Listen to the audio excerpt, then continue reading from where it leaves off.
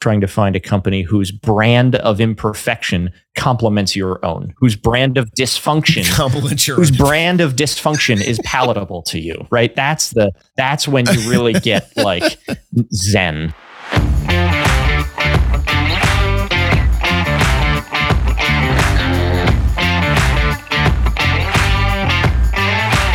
And welcome back to another fine episode of the Refactored Podcast, where it is our express goal here to suck just a little bit less every single day. From the brink of sanity, my name is Chris Tonkinson. I'm recording live from the basement of the Ivory Tower. My name is Frank. And Cole. This is episode number 107, recorded Friday, June 23rd, the year of our Lord 2023. How you doing, man? So are you recording, like you changed something because I don't see the video. Like I don't see the overlay and stuff. Goodness. All I see because I didn't click that button. Video. I mean, that's you fine. You should be seeing that it actually, now. Like it's. Well, now I do. I just want to make sure you're recording it. I don't need to see it. Like it doesn't matter. No, I actually. Okay. So right. Just making sure you're good. My daughter's in dance, and the owner of the dance studio has a son who wants to get into computer science, wants to learn programming, and so I've been tutoring him on Thursday nights. And we're just going through kind of 101 basics. He's in the robotics club at the local school. Like they actually do pretty well at this club, I guess. But so I've been working, and so. That was last night, and I switched my camera settings, and so I don't do video calls on this computer that often, and so normally like 1 week to the next, Gotcha. Zoom and OBS, all of it is like the same, and I don't touch anything. Now I have been, and so then thanks for the heads up, though. Oh, okay. I just want to make sure that the thing was still. Yeah, I appreciate that. I appreciate that. That's after the foible of not knowing what episode we recorded last week and having half recorded the one before that. I mean, my track record here. Like, no, I appreciate the oversight. I was definitely holding my breath to make sure you got the number right, because we've had a problem with that. Look, dude. Oh my God! How many times in a day do I have to have this conversation with you, my wife, my employees, my kids? Counting is hard. Okay.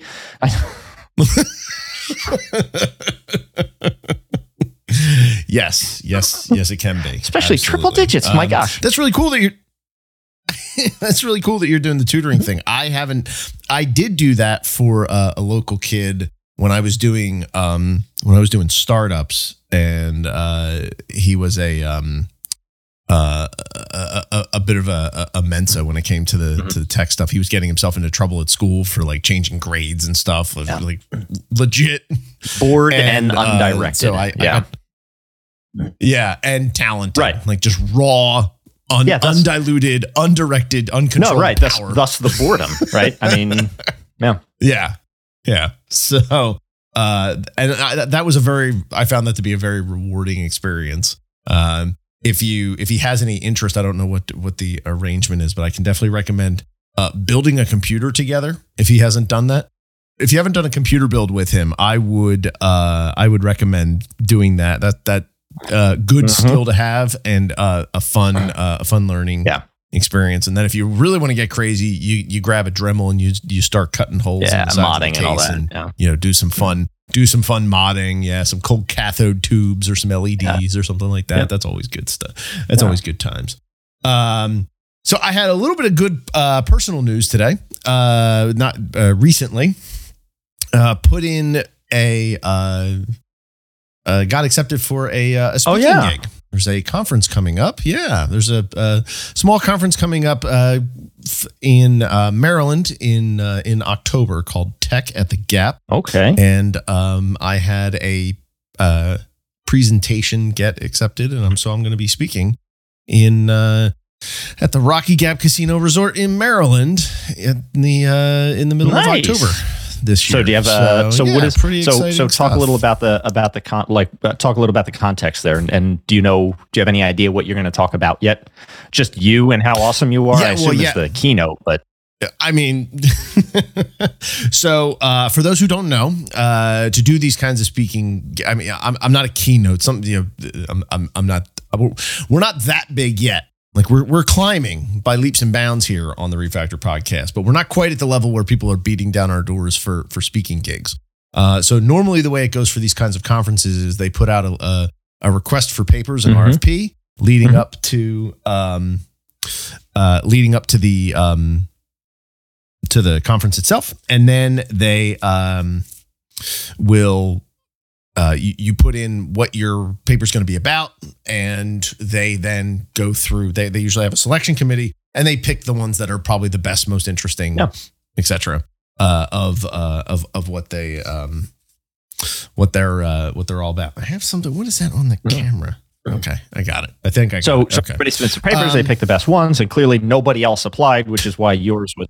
And clearly they were Right, shorthanded, right? And so mine got Clerical error. And so so clerical error, but you know what? Bank error in your favor. Collect $200. So we're gonna roll with it. And so it's it's pretty exciting. So talking at the talking then, and I'll have more about the topic, and if they link to if they have recordings or link to it, I'll include that as well. But yeah, so that's pretty cool. So that's coming up in October. But I just found out that I got selected earlier this week. Awesome. Pretty fun stuff. Yeah. Mm-hmm. Cool. A little bit of tidbit. And I'm about to pass my scuba certification. Oh, you're getting into scubas, huh? Small personal thing. Yeah, it's something I've always wanted to do. I actually did go scuba diving one time. I was on a trip to Australia, and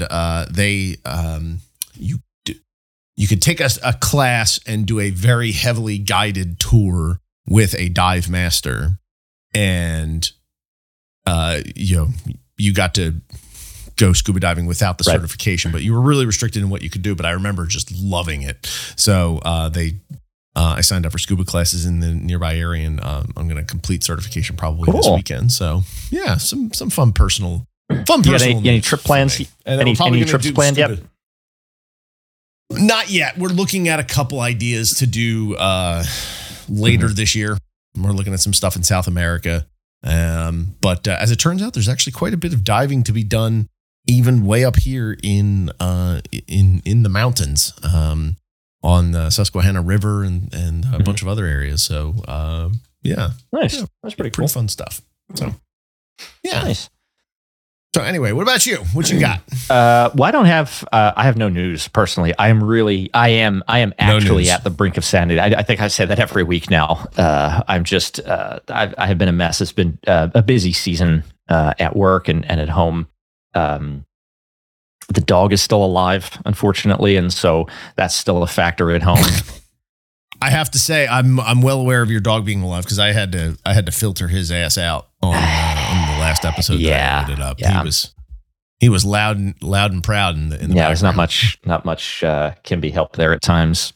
There's the place that we stuff when he just needs to take a beat. The place we put him in the garage, which is right behind my office. So even that would just ensure that he barks consistently throughout, and you'd still be able to hear it. It's a mess. Just throw his ass outside. Yeah, and then that door is right on the other side of this one, and so you'd still hear it. It would still come through. He's gotten better, but I'm still, I'm still cranky about it, so that's fine. I've at work though, we've been hiring, and so I've been back into the interview swing, and something kind of crossed. I don't know that we've talked before. So we talk a lot about we've talked about resumes. We've talked about, hiring and what questions you ask and what to look for and all that kind of stuff. I don't know that we've ever really talked about what questions, if you are interviewing, so you have written your resume and you've gotten an interview, what questions you need to be asking of your prospective employer. And this really, I think probably just to scope the exercise, we could probably keep this, we could do from an IC perspective, or even at the management level, if you're looking to change management jobs. I know a lot of people have been doing that lately. I don't know if you have any go-tos, things that you can, some of these I think are necessarily informed by past experiences, right? Well, I worked at a place that, and so I will never blank again, right? And so you kind of ask questions to try to get at, hey, is this company dysfunctional in the same key ways as a previous organization? Those Okay, but I don't know if there's anything that you have like go-tos that that people have asked, because now I've gotten posed a couple of good questions recently, and I'm like, oh, that's actually really insightful, and Yeah. Well, I'd love to hear the questions, but my mind goes elsewhere a little bit. You actually sort of started in on it with the suggestion of asking questions based on your past experience. The questions as the interviewer, the questions that you ask of me can honestly, depending on the nature of them, can make or break an interview. If you ask really, really good questions, that can leave a more positive impression than your answers to my questions, and can really like bump the perception way up. On the flip side, if you ask the wrong questions, you can inadvertently raise red flags. So like you just described, in a situation where I'm asking questions to avoid a particularly bad scenario that I ran into before. Not necessarily a problem. Just double check yourself on what you're asking, because if it makes you sound like you were the problem, you're gonna either avoid that question or come up with some other way to get the information that you're getting at, because you can completely. I have had interviews that have gone swimmingly, and then they completely torpedo themselves when it comes to them asking me questions. So it really can be make or break. I think it's really important, and it's generally more of a bonus than a boat anchor. But you got to think. About it. And it's not. It's weird because I can't require a candidate to ask questions, and I've certainly hired people that didn't have many questions to ask. I would say typically the people that wind up doing really well in our interviews do ask questions. And that's part of why I set out to make the interview conversational. I try to get the shields down and really just connect and have a discussion and a dialogue, rather than just me firing questions at you for however long and then you giving me answers and then we move on to the next thing and we don't. Hey, that's super boring. That's super boring, and it's not helpful at all. Right. Now you can ask targeted questions. So if you're doing like behavioral interviewing, hey, in this situation where these things happen, what's your next step? What are you thinking? What would you do? And if they come back and then say this in response, what do? You can ask sort of behavior. Hey, give me a time when, and then, how did you think about that? And you can kind of unpack specific examples. People have a lot of success with that. But beyond that, I think a lot, if I get a lot of questions, or a lot of insightful questions, particularly from a candidate, it's got to be, I don't have data, but it's got to be positively correlated with their outcome in our process, whether or not we want to move to an offer. Right. Yeah. All right. So good questions. You mentioned before. I really like when they ask, and I do this myself too, who was in this position before and what happened to them. And it gives you can get a lot of good intel out of that one. Also shows that you're really thinking about the position in a holistic fashion. I like to ask, what are my 30, 60, 90 day expectations, requirements, like things that how do you foresee this? How do you foresee this going? Those are good. Those are the two that jump right to mind. I actually have a bunch of them written down, but they're not in front of me, so I'm going to have to probably go off camera here for a second to grab it. But for you, what do you have? Like the question, you've been doing interviewing, so something good recently? So some of the ones that I've gotten from candidates. The ones that you said that were really good. Some of them are like, they get at in a constructive way, but they get at where the opportunities to grow and to improve. So rather than saying, "Hey, how do things work?" And I'm being like generic here. Instead, saying, "Hey, here's a good example. Here's a good specific example." I got a question a few weeks ago. How often does prod go down and why? Ooh, that is a good one. That's a good right? question. That question alone probably ate a third of our interview in discussion, right? Because I said, "Oh, that's really interesting. Let me think about that. Here's where it is. I don't have the data on hand, but like I can give you a general answer based on just experience. Just anecdotally, it happens about this many times per year on average, and they were because of a lot of them were because of X, Y, or Z. And I was able to give 3 cases that hey, like this. It didn't just happen once. This has happened a couple of times that, and something silly like a cert expired, right? Or a disk got full, the blocking and tackling that just sometimes you miss and then it, brings things down.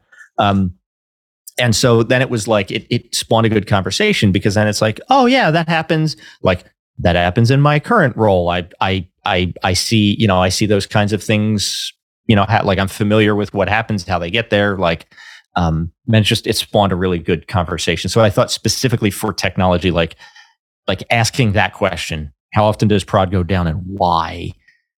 You can unpack a lot into that one. Yeah. And you could expand that into generalized code technology team process health. What is your meeting cadence? Do you follow a particular agile formula? Do you have a scrum master? Like how often do you what's your commit policies? How do you actually handle PRs and code do you review? reviews? Do you pair? You like there's all sorts of stuff. Yeah, you can ask about all that kind of stuff just so you have an idea of what to expect from the technical team. I think questions that I in an initial interview I get turned off when the initial questions are about benefits. Yeah. Like if that's what you open with about tell me about the benefit package or tell me like I mean we could talk about it, and I'm actually let me clarify that. I'm okay with answering those questions in the initial interview. Don't open with that. Like don't lead in with the stuff that the stuff that the company's going to do for you, because I don't even know if you're going to fit the company yet. Ask me questions about the work, the role, the company, the things that are actually going to help you, that are really going to drive the decision. But then some people will respond, well, the benefits are really going to drive my decision. Well, if the benefits are really like a prime driver of it, I get that they're a motivator. They're part of the package. They're part of the picture, but they're not the motivator. And if that's where your mind goes first. Well, right. So there's a difference. So there is a difference. I actually had a discussion like that once. And the distinction was this. Is it your primary motivator, or do you have a special circumstance that means it could be a deal breaker? You're getting at the same question, but there are two totally, because I had somebody and the individual was perfect for the role. And then it turned out there was, a health concern in the family, and the specific coverage for some certain thing really did matter and amounted to like tens of thousands of dollars, like out of pocket if it wasn't covered the right way like that. Okay. Like I'm more than happy to make sure that you're not wasting your time, but yeah, to your point is like, oh, well, how much PTO do I get? Really? That's your first question? Really? That's not a bad question. Just don't lead with that. Those are tacky.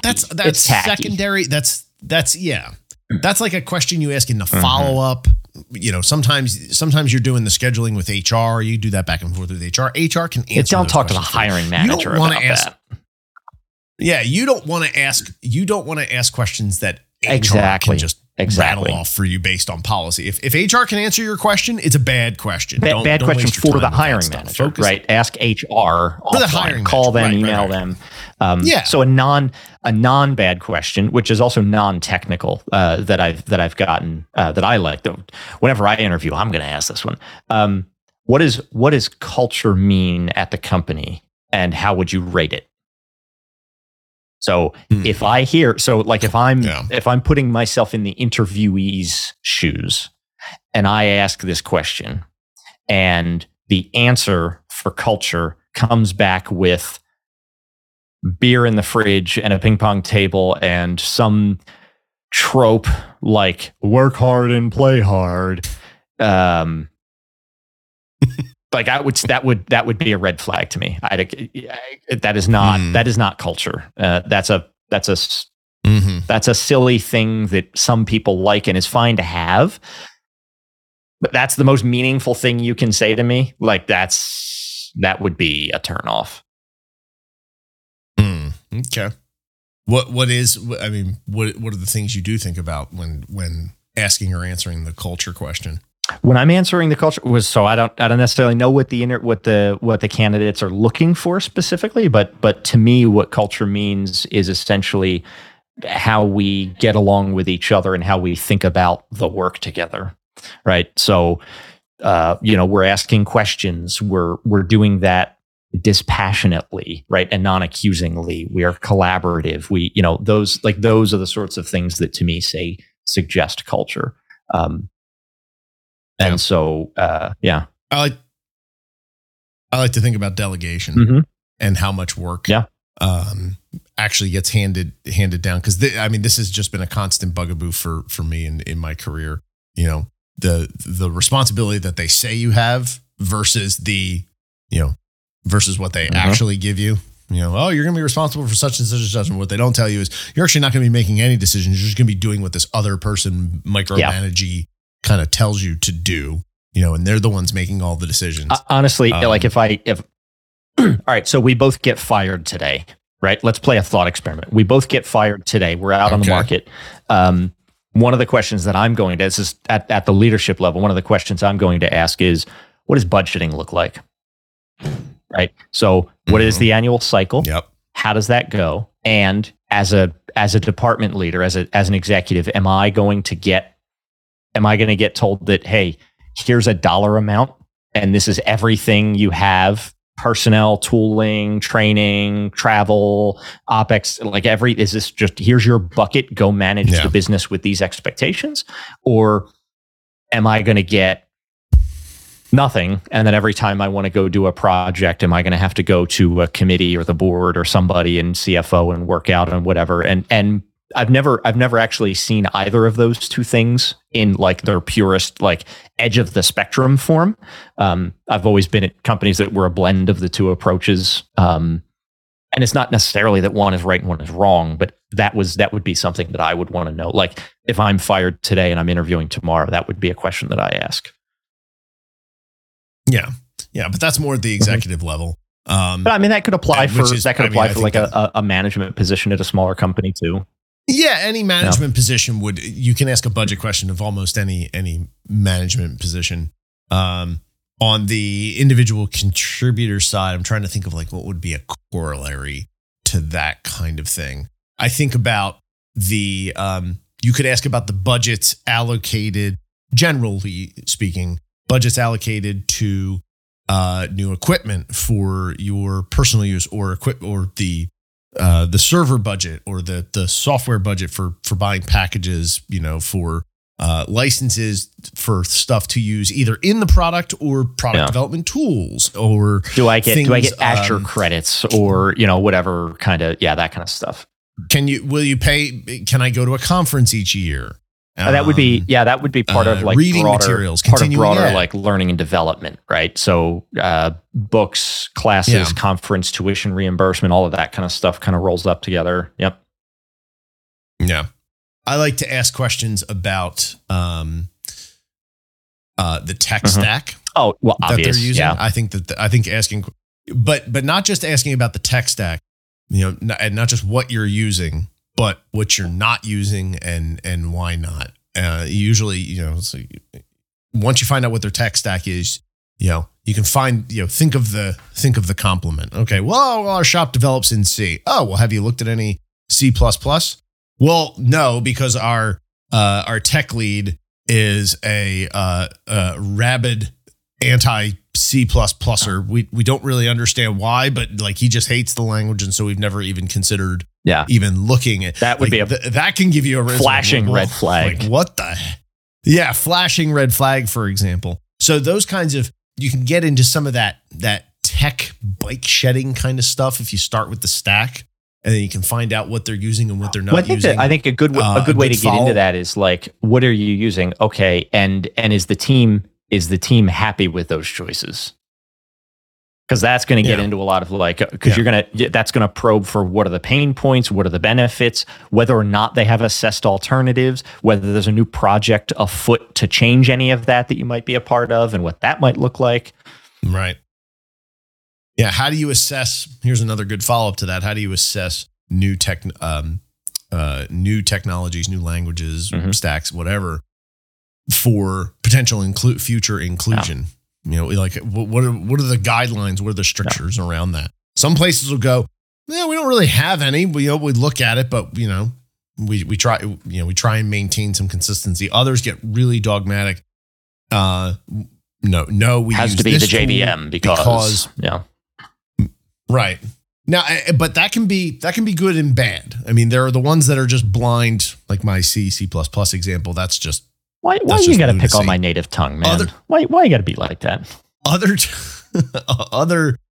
ones, they make a very deliberate decision that can at first appear dogmatic, but actually has a lot of good common sense behind it. I most common one that I can think of is pick of the standard backend language for. If it's a software, if it's an application development company, they're building some kind of widget. What language does the back end utilize? And I'm saying back end because front end is always JavaScript and it changes every five or six sentences. So, I don't really. It doesn't really matter. Like the new hotness now is what is that? There's a new hotness. What is that from? No, that's a Parks and Rec quote where Ben's talking to. What's his name?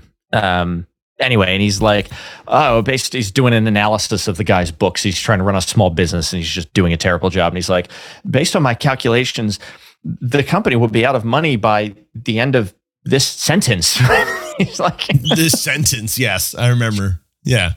Yeah. When they started their brand lifestyle, with Ralphie May, Jean-Ralphio. Ralphio. No, Ralphie May's a comedian. God, we're both lame.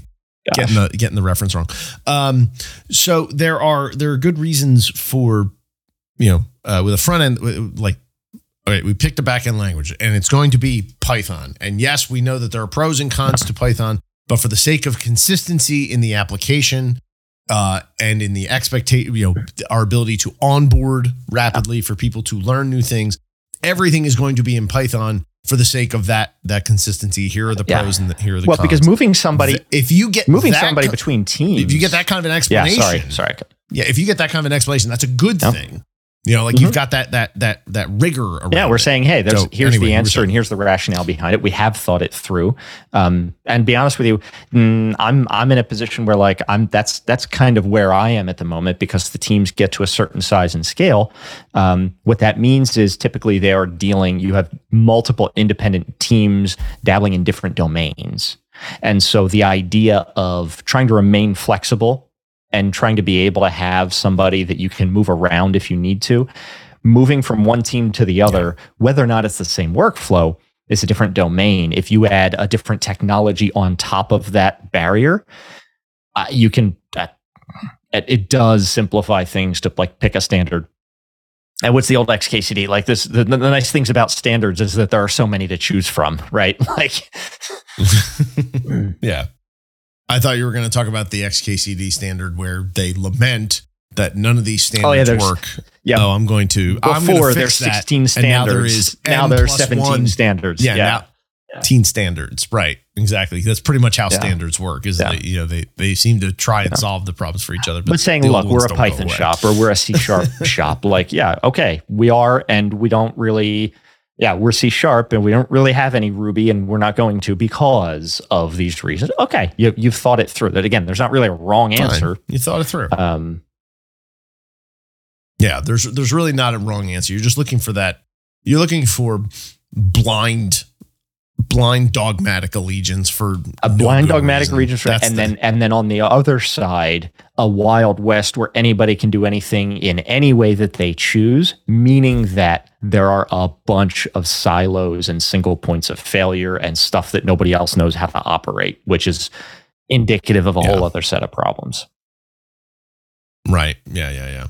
So that was a bit of a sidebar. So back to interview questions. Other things that like good and bad. Let's see. We talked about the HR.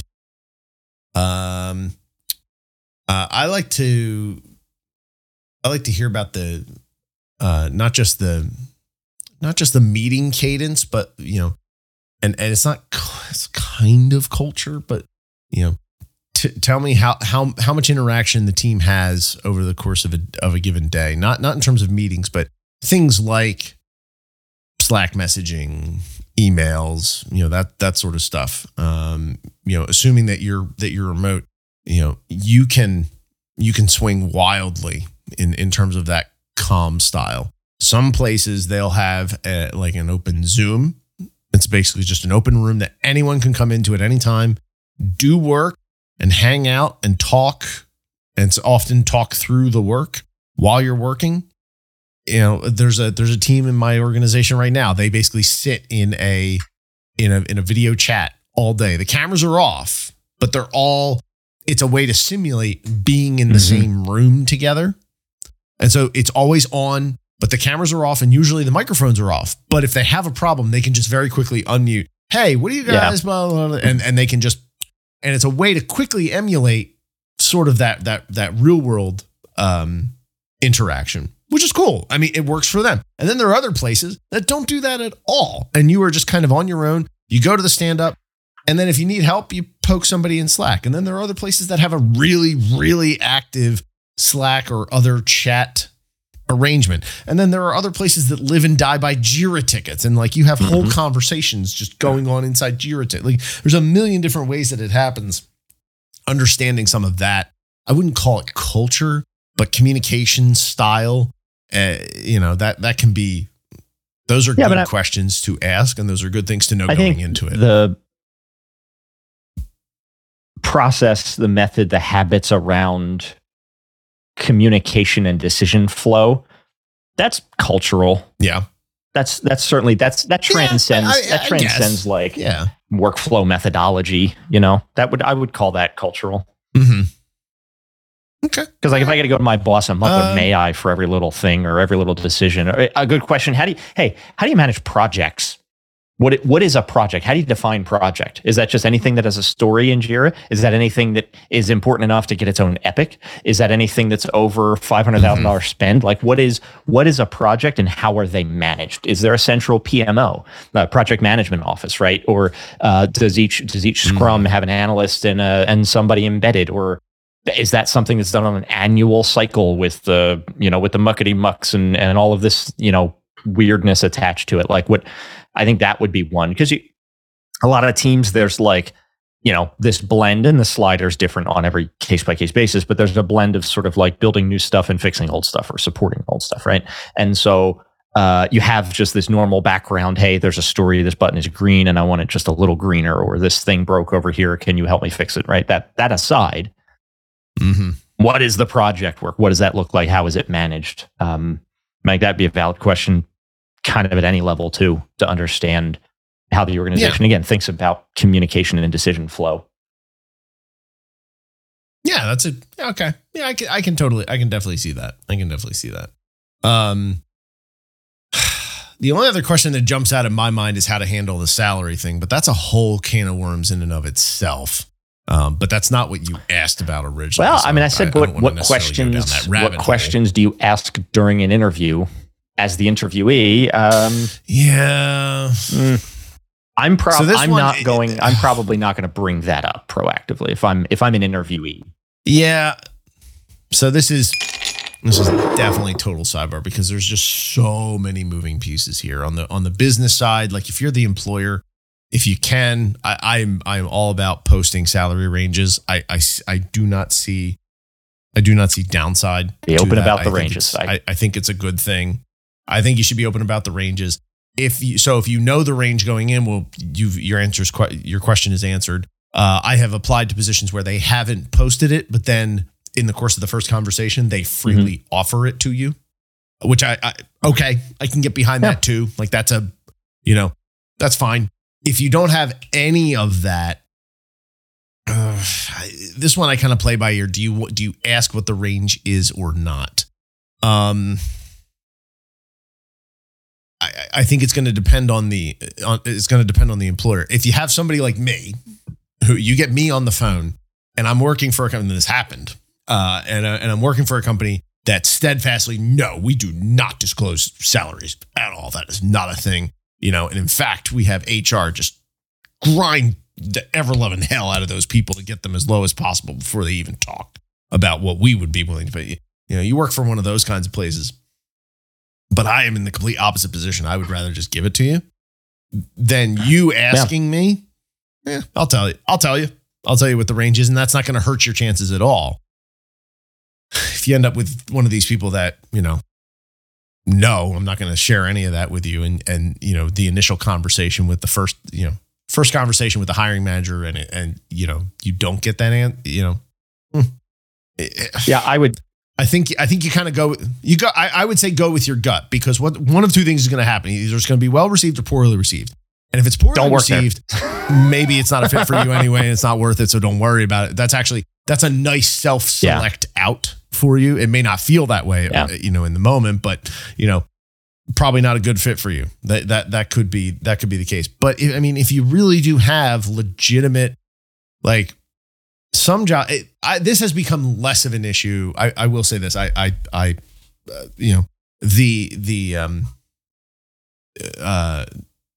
The younglings, you have my sympathies.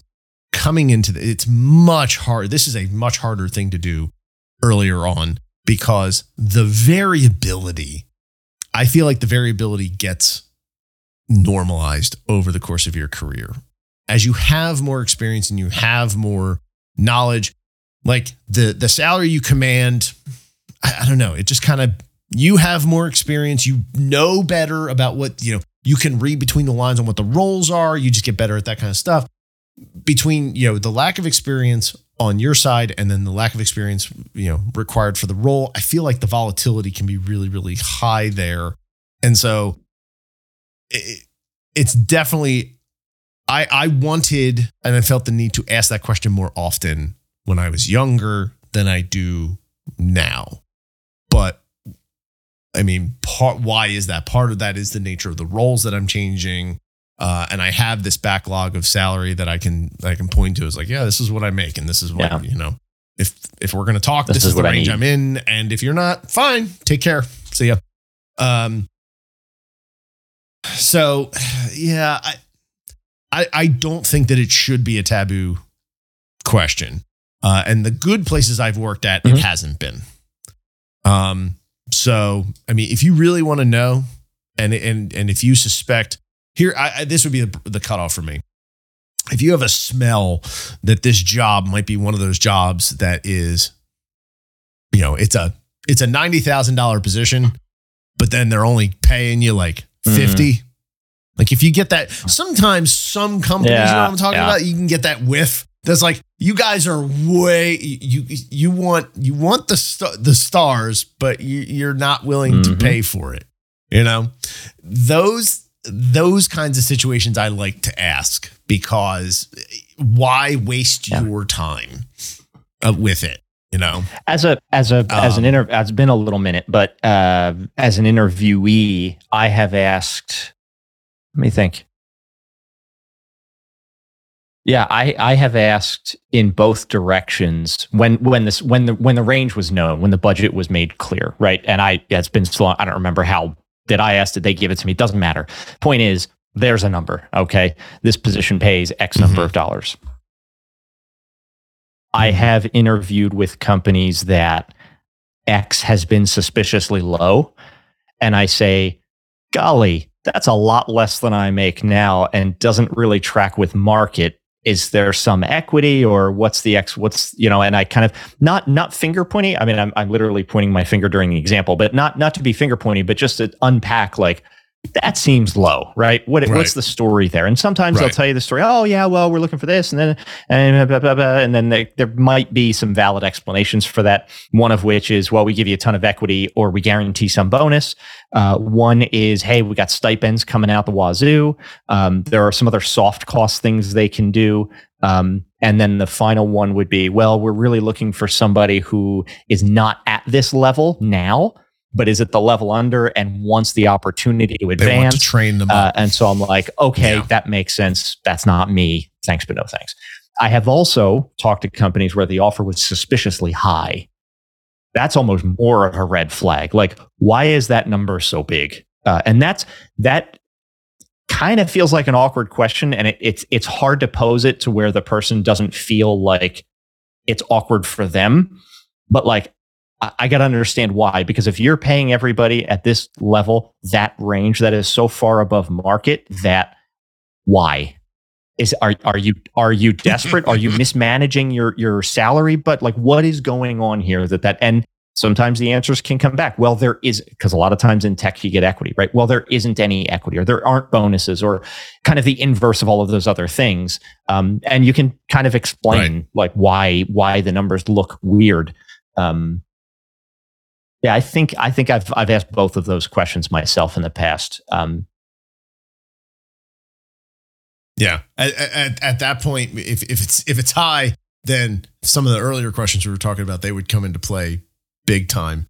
I would like, notably, the person who was previously in this position, what happened to them? Are they still with the company? Is that somebody I will talk to in the course of the interview? Well, and sometimes the answer is just like, hey, we pay 50% above market. You're expected to be on call 20 hours a day. Okay, like that. And there are roles like that. And they're perfectly legit, and there's nothing wrong with that. And that's fine. If that's not what you're looking for, though, Yeah, and I had a previous employer that always actually tried to pay above market by a certain percentage. Like they were always like whatever the market was, they were always trying to hit above that to attract the talent that they wanted, and it worked. It was a really, really banging team. God, I miss that team. So that can happen. That can happen too. If you get the person who might have the race, you can ask HR. And if you ask it innocently enough, you can often get some useful information out of it. Ask about the churn rate. And by churn, for anyone who doesn't know, churn rate meaning how often and how rapidly new employees are cycling in to replace other employees cycling out. That the churn, the spin of. There is kind of a generally accepted formula, and it's something like for the last 12 months. What is your ratio of like new hires minus departures over the new hires, or something like that, where it factors in? It does factor in, because new hires for growth doesn't count, right? There is some kind of general. I think a lot of HR departments, there is some generally accepted formula there. But yeah, that's your churn. Yeah. How often are you getting people coming and going? You can also look at to ask another. I don't know that this is really. I think only in larger organizations really focus on metrics like that. They have HR teams that have time to focus on metrics like this. But like mean tenure would be an analog to churn. That's a good one too. Yep. So I just did a quick search while we're looking here, calculating employee churn rate. The quick result Google is suggesting percentage of employees leaving an organization within a certain period, usually 12 months, divided by the total number of employees in that organization during that period. Oh, okay. So you're talking about departures over total headcount, basically. Departures over total headcount. You could get more complicated to account for rapid growth due to a new initiative or something like that. You could also account for rapid shrinking due to layoffs or a project closing or something like that. So, I mean, but if you wanted like a ballpark, like a generalized ballpark, take a look at that. And in my experience, the magic 80-20 rule here, anything over 20% is definitely like, I think even 20 is pretty high, but anything over 20% is 20, really 20, high. 20 would be high. 20% of your entire workforce departing in the year, that's a lot of people. And you don't need to be it doesn't need to be a big company for that to be a concern too. Like 20% of a company, 20% of a company of 5 is one person. So, like you can't go by that. But 20% of a company of 50, I mean, that's still a significant number. That's you can. So this works at small companies too. Is my point. It's not just big companies, and some places track this. I tracked this. I tracked departure rate. I tracked churn rate. I tracked whether it was a regrettable loss or a non-regrettable loss. I think we talked about that a little while ago. If you fire somebody, we talked about that, right? If I fire somebody, it's always going to be a non-regrettable loss. I'm getting rid of it. But it's involuntary. Some people, it's involuntary, and by definition, non-regrettable because I elected to do this. But when a person leaves on their own, sometimes it's like, well, it's for the best. They weren't really a good fit here anyway. Non-regrettable. Or in the other case, oh my gosh, what am I going to do? How am I going to replace this person? Very regrettable loss. Those can be really useful. Like when you're really like trying to figure out what you're doing right and what you're doing wrong, that distinction becomes super duper important. But you're not going to get that.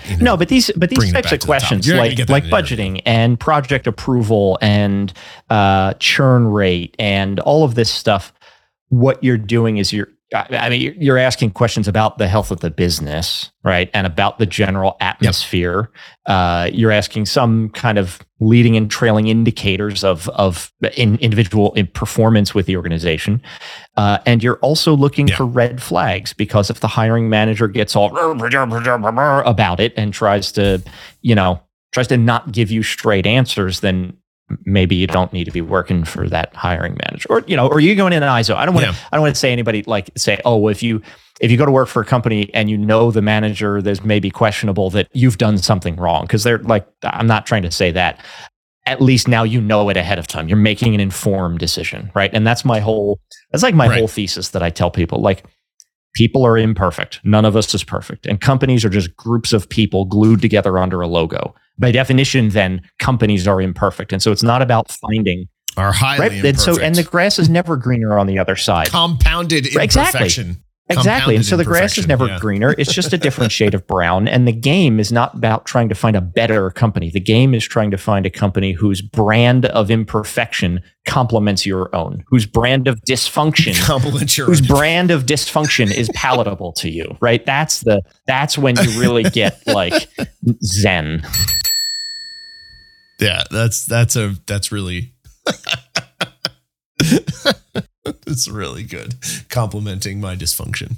But it's true. It's true. Now I've lost it. Let me personalize it. Let me be more clear. Let me personalize it. I am not the world's best communicator. My wife, anybody that knows, everybody knows this, right? I'm not the world's best communicator. And by default, I am silent. My boss is not the world's best communicator. Great guy, but he also has communication issues just like I do, right? Because we're all imperfect. I'm not calling him out. I'm just saying we're all in this. Sure. He's not a micromanager. He is a point that way, go get it done kind of guy. There are weeks that go by that I don't talk to my boss. It's great. Is that always the perfect way that the world should exist? No. But this brand of dysfunction allows us to collaborate very effectively because I'm not needy and he's not a micromanager. And so we meet, we talk, we discuss the issues, we break, we go our separate ways for a little while, right? Like that just as a specific example of what I mean by that, right? And it works. It works. We have a great relationship. I mean that we really get along. He doesn't hassle me too much about details, and I try to keep drama off his doorstep. That's like I filter out a lot of the noise because he's the CTO. He's got too much. Like he can't. If I bring him every little issue, A, I'm not doing my job. I'm not managing the part of the business that I've given responsibility for. And B, he doesn't need to know all that. There's a whole bunch of stuff that I'm like, all right, I'll keep a note. Next time we talk, I'll let him know that this thing happened. But yeah, totally. No, I totally agree. I remember the thing I wanted to say. We were, as always, this show is about, that gap between business and tech. And there's plenty of people who talk tech. So we end up talking more business, but that's not because we're not technical, but because bridging that gap, moving your technical skills, the way you level up is actually getting in on these other things. There are plenty of places you can go to learn tech and talk tech and things like that. here is, okay, helping you make that next step. These are the things that will actually help you truly level up and be, business successful in a technical role. So I say all that to say this: when you're asking questions in an interview setting, technical questions, we talked about a bunch of them. Technical questions are great, but note what we did in those questions. They were all routes talking about culture and, level of fit to your person, their business dysfunction and matching with your business dysfunction. So they're technical questions that lead to soft skill kind of conversations. Yeah.